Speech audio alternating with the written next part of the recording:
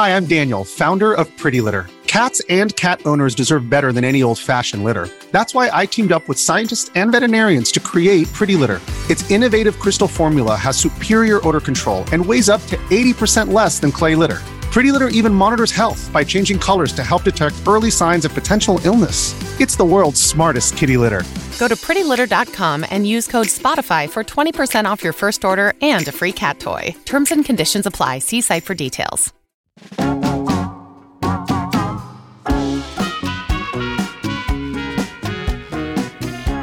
I'm back. Sorry about last week. I had a topic which I'm going to be using today, and I was kind of into it, and then I had to dig a little more, and the next thing I knew, it was like the day that I would normally air, and I would have had to half-ass the episode, and I want to full-ass everything for all of you and for myself. I think we all deserve full-ass effort or no effort at all. And I'm going to start trying to practice that. So thank you for being a part of that. A couple other things. There's been some really great comments, some really great feedback so far. I've gotten a lot of fun ideas DM'd to me. Keep that up. Learning a lot about you all, learning a lot about myself in this whole process. And then a star has just walked in. And usually I do this by myself. I wouldn't do this with a lot of people, but I'm gonna, as well as you all, I think I'm gonna tell my brother Al here a story today. Al, would you like to sit in for story time? Yeah. I mean, I'm sitting here. Here's the energy drink I got has alcohol in it, so it all fits. What do you think about me getting an ad read already? I think the team does an amazing job with the sales side, and I think it's. I am looking excited to this. I'm looking forward to this because the amount of grief I got when reading ads on Dear Albie was quite substantial from you. You really didn't like the way I did that. So now I'm excited to see how you pull that off. Well, I have my own little way. Obviously, I do my own little weird. I like to zig, When others zag, I like to zig. Well, zig away. So, one thing that's funny about doing this podcast is you learn a lot about yourself. The things that I like to research, the things that I find interesting in that research versus what I decide I want to kind of convey when talking about it and where I want to bring it whole surprises me a lot of the time. You learn a lot about yourself this way, or at least I have, and you start applying it to your everyday life, and you start to feel like you have all these little examples of people, and it kind of reshapes the way you think. Because I'm allowing it to. Getting to know yourself can be a lifelong process, especially when we're always growing, changing. There's so many changes in life. That's what most of this show is about, right? Talking about all the different things life throws at you and how the past and the present are so similar.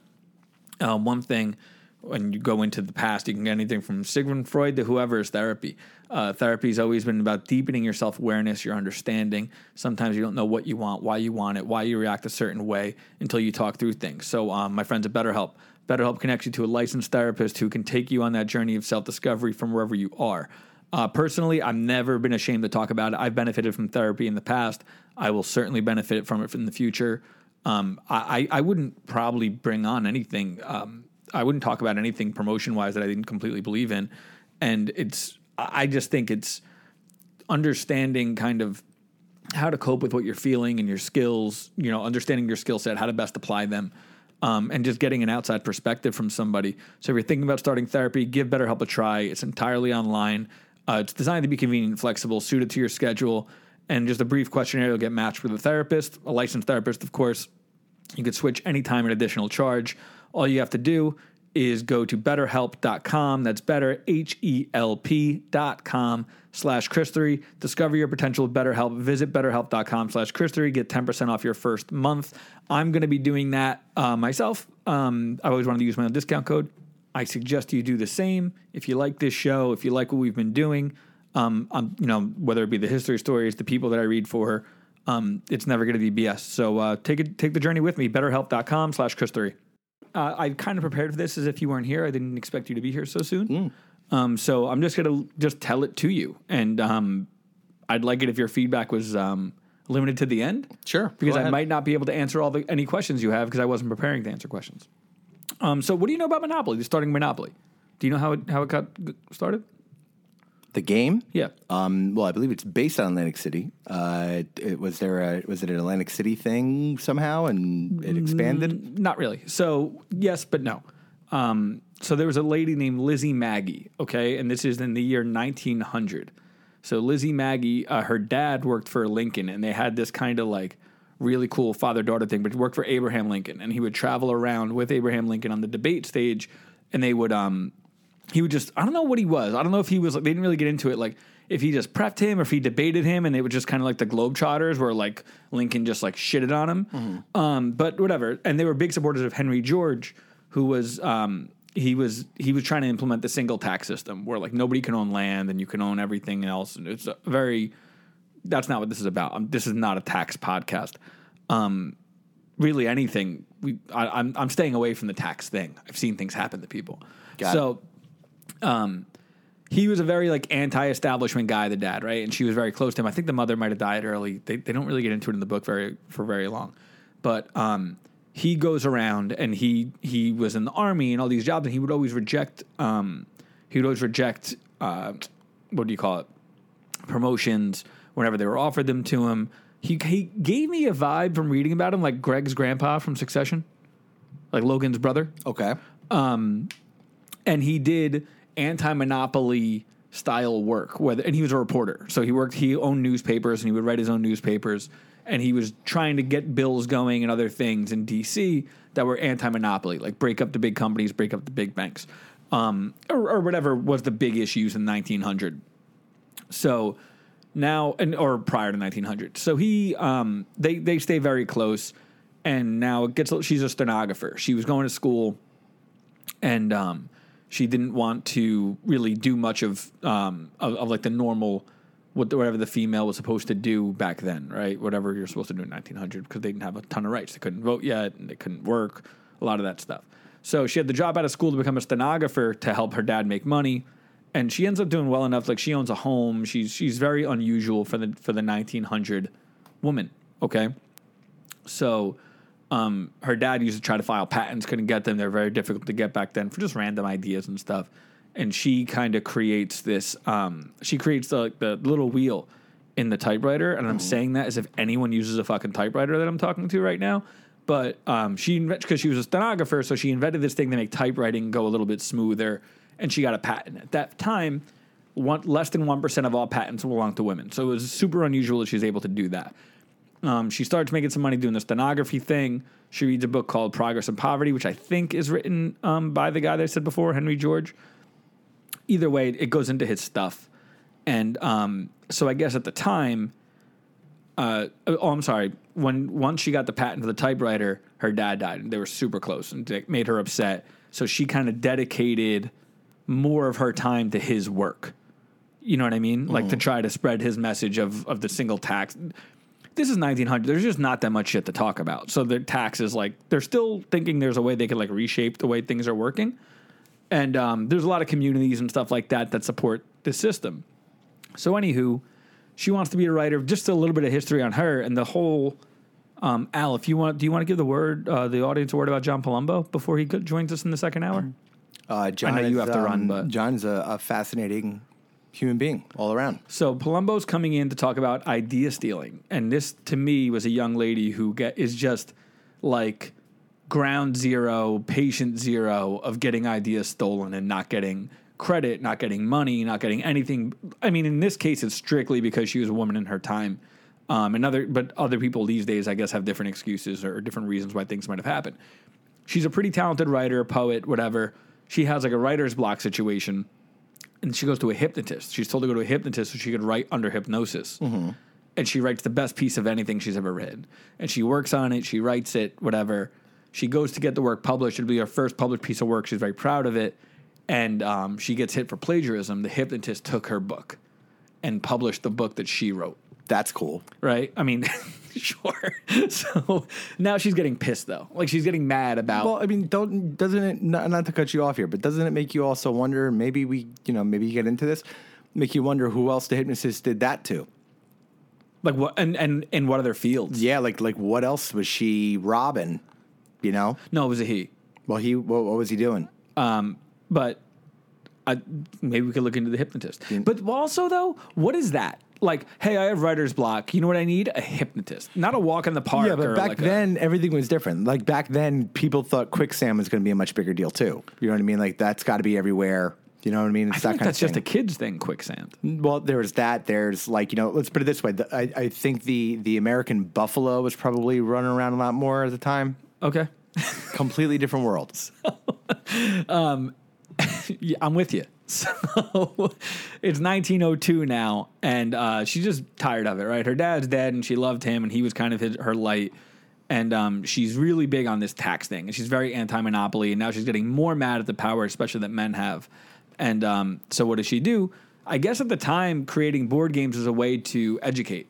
Like, people would make board games as just ways to, like, spread a message in your home. So if you were a communist, you could make like a communism board game and try to teach people the values that board games were like. That was the vessel for that back then.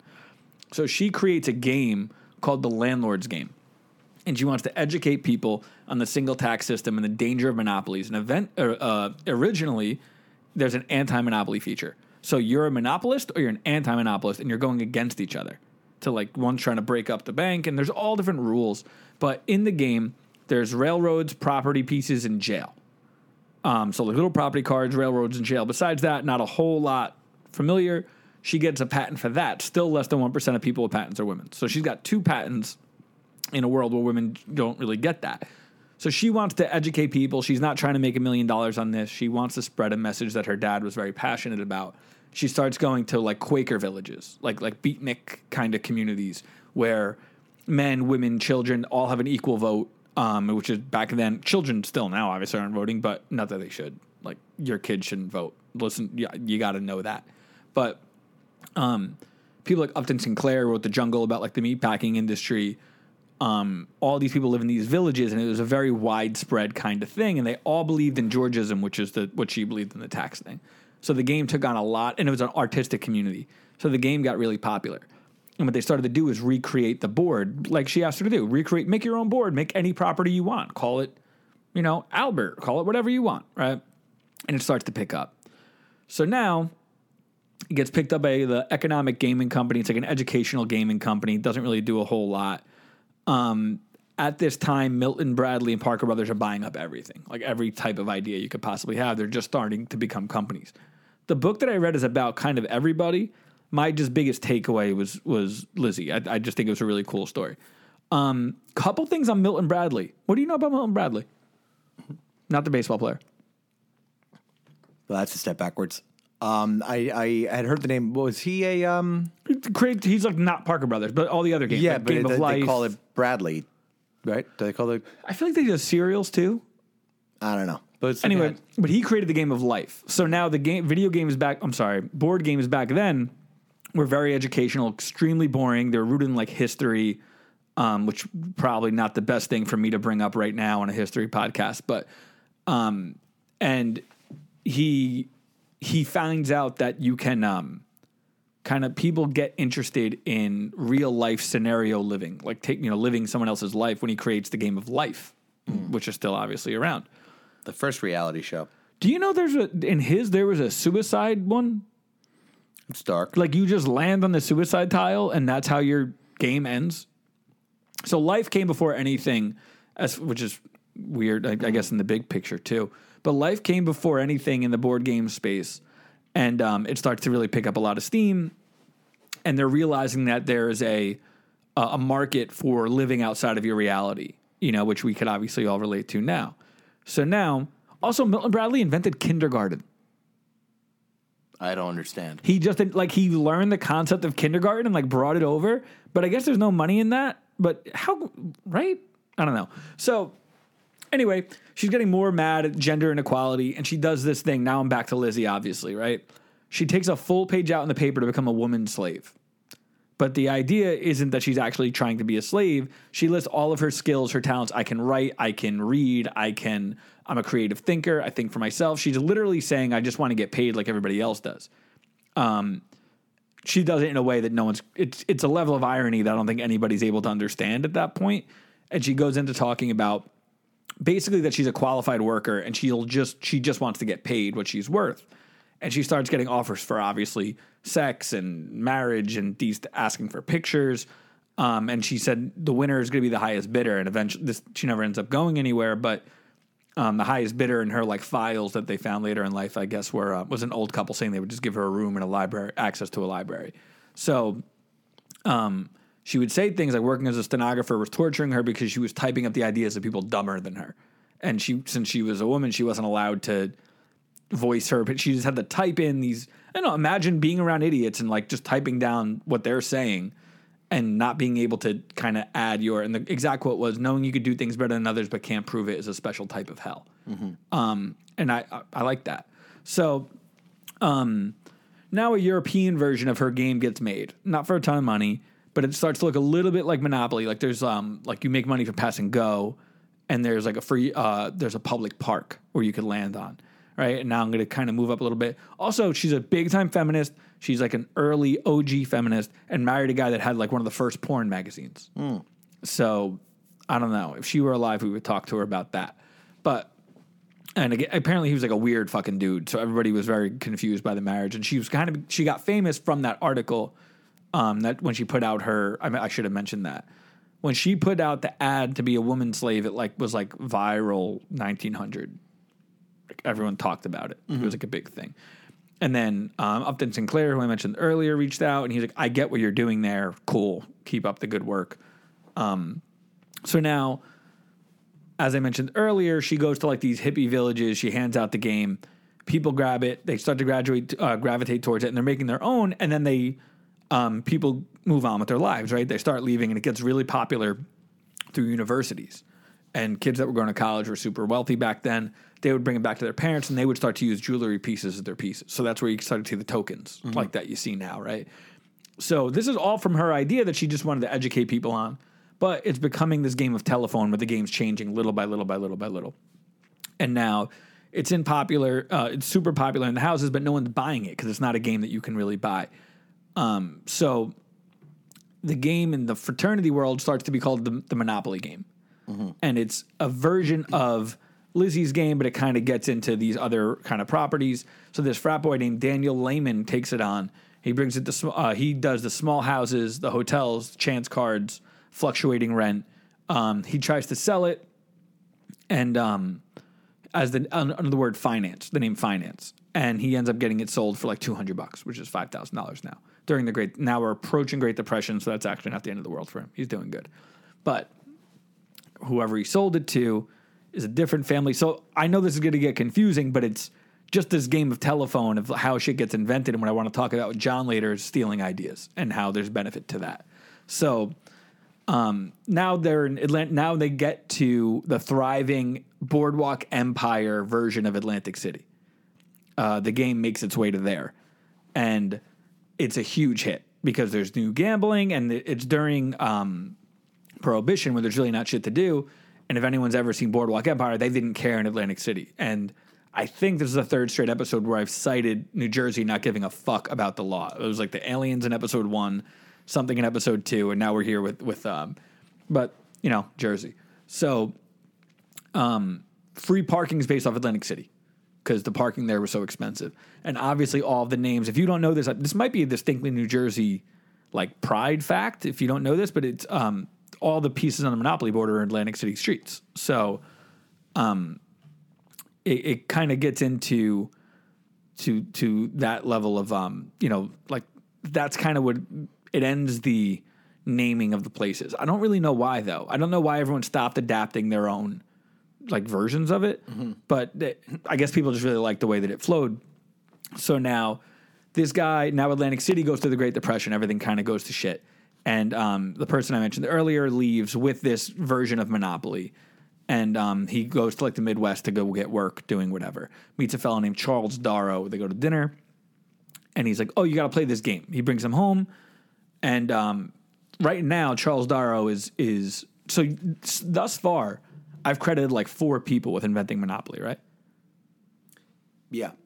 Charles Darrow is right now, the person I just mentioned, is the person who's credited with creating the game. Mm-hmm. After all, the game of telephone I just did. And basically, because it got to him as this totally different version of Lizzie's game. She's still alive at this point, but it gets to him as a finished product as we know it to be today, but it has no artwork. So he has a son who has like the scarlet fever, I think. And I guess it was affecting his brain, but he couldn't afford sending him to a school. So he had to do something desperate. He called his friend. He's like, hey, that game we played was a lot of fun. What are the rules? He's like, well, there's kind of no rules. You make up your own. It's just, I have the board and you kind of just, yeah, but I like the way you played it. So what were your rules? Can you send them to me? So he, I don't know, etches into stone, whatever you do in 1923. He writes down the rules of the game, and Darrow takes it.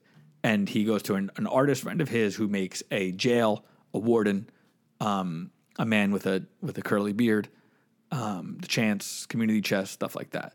And he creates the game because he more of a finished product, and he calls it the Monopoly game.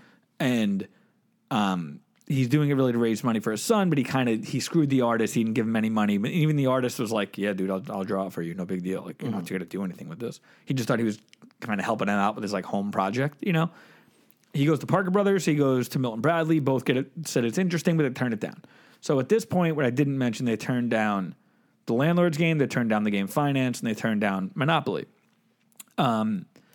He starts doing pretty well with it in a couple stores. FAO Schwartz becomes one of them, and it gets really popular. Depression hit, and people started to obsess over Monopoly because they got to buy stuff. Like, they just got to have ideas and whatever, and buy things that they couldn't afford. And he goes and gets the attention of Parker Brothers, who goes to Darrow. They pay him $7,000 and interest. And you know what I'm saying? Royalty. Yeah, royalty to keep it going. So now they ask him to give his origin story. Oh, it's a freak thing that just came to me. He just doesn't say, oh, it's like a folklore game. He doesn't do any of that. Later, and there's a lot more to this book, and I really think anyone that likes to read, if you do audiobooks, The Monopolist, Mary Pylon, it's really, really great. It's really not about her, the book. It's just, so I don't have a ton of facts, and what I Google, that's kind of the fun part. Like, I have a 50th or 100th anniversary or something board of Monopoly. You know, the one I love that board. It's a really old board. It's like the first antique thingy I ever bought. And the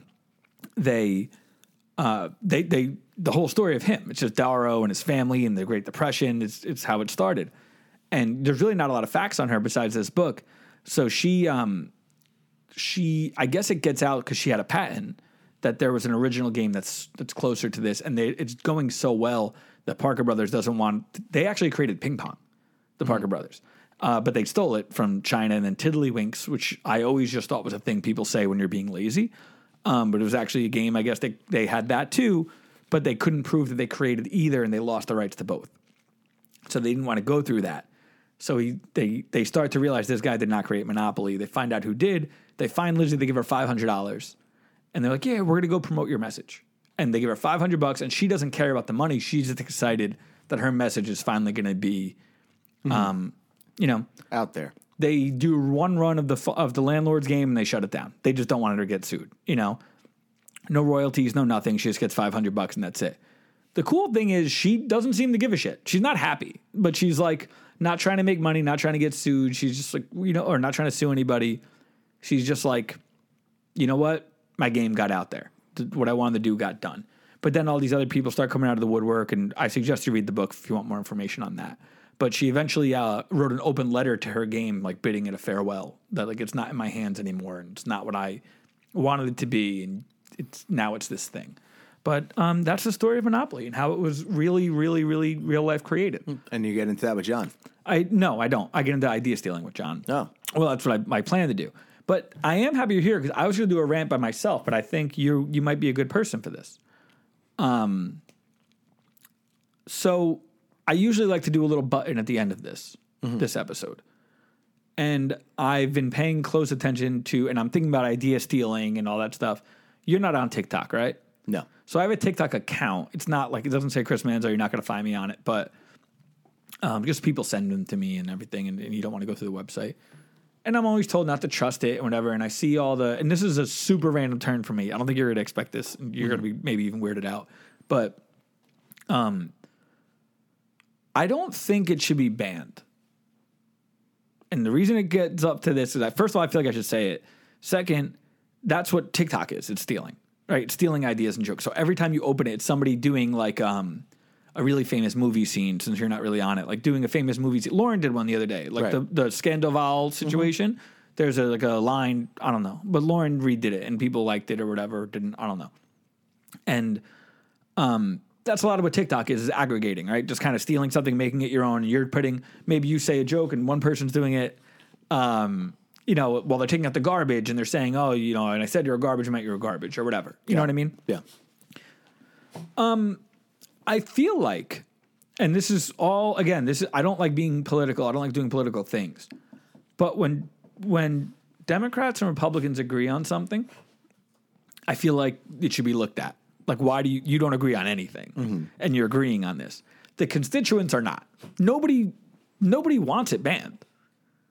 You know what I mean? Like kids I don't have a TikTok for a reason. But you don't. Yeah, but that's at least your prerogative. Sure. You know what I mean? And I find it strange. I don't know if you looked at the bill that they're passing about social media. I didn't read it bill by bill. I looked at a very biased handful of TikTok accounts. But I also see it with book banning. I don't think you should be able to just ban shit.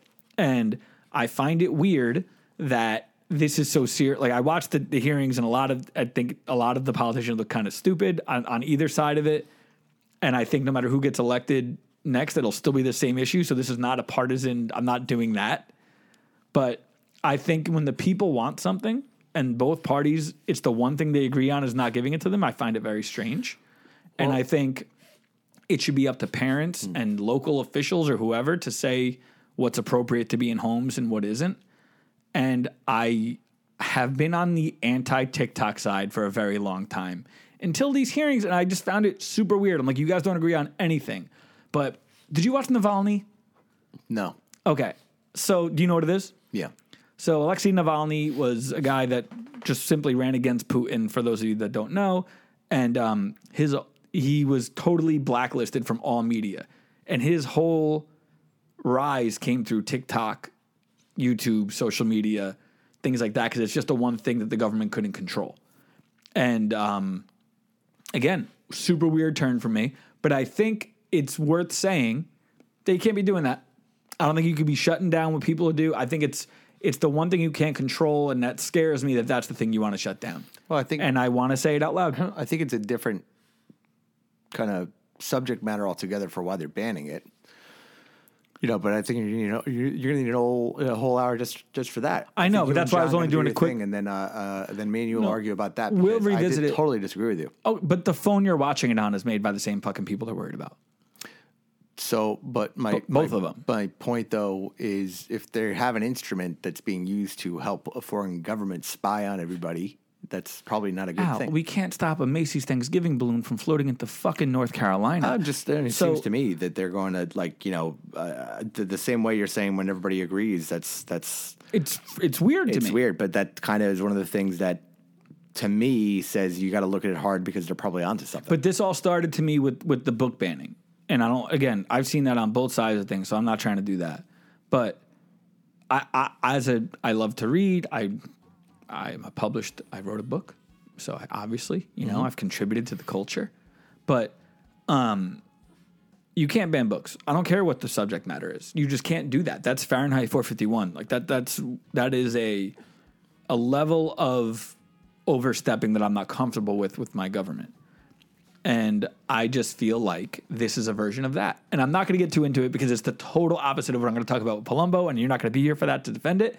But that's how I was going to end this, was just by making a little claim, but you're here, so now it's more of a conversation, that I just think that watching those hearings was unsettling to me, because I'm so used to a Democrat attacking a Republican or a Republican attacking a Democrat, but watching them team up together was like, this is weird to me. And I didn't like it. Yeah, maybe. I think, we'll get into it. And the one thing they agree on is the things that kids don't.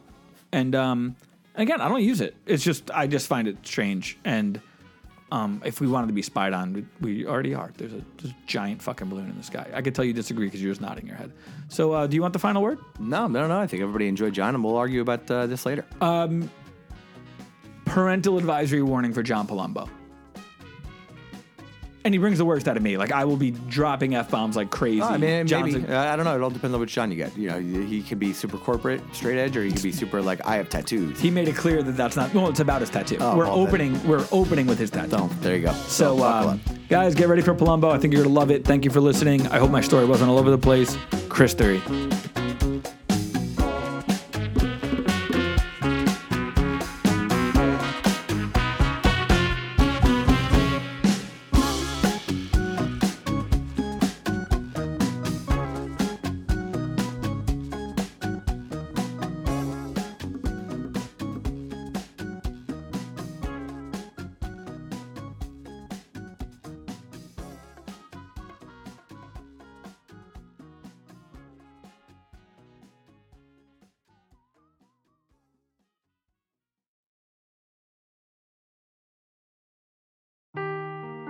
Seeking the truth never gets old. Introducing June's Journey, the free-to-play mobile game that will immerse you in a thrilling murder mystery.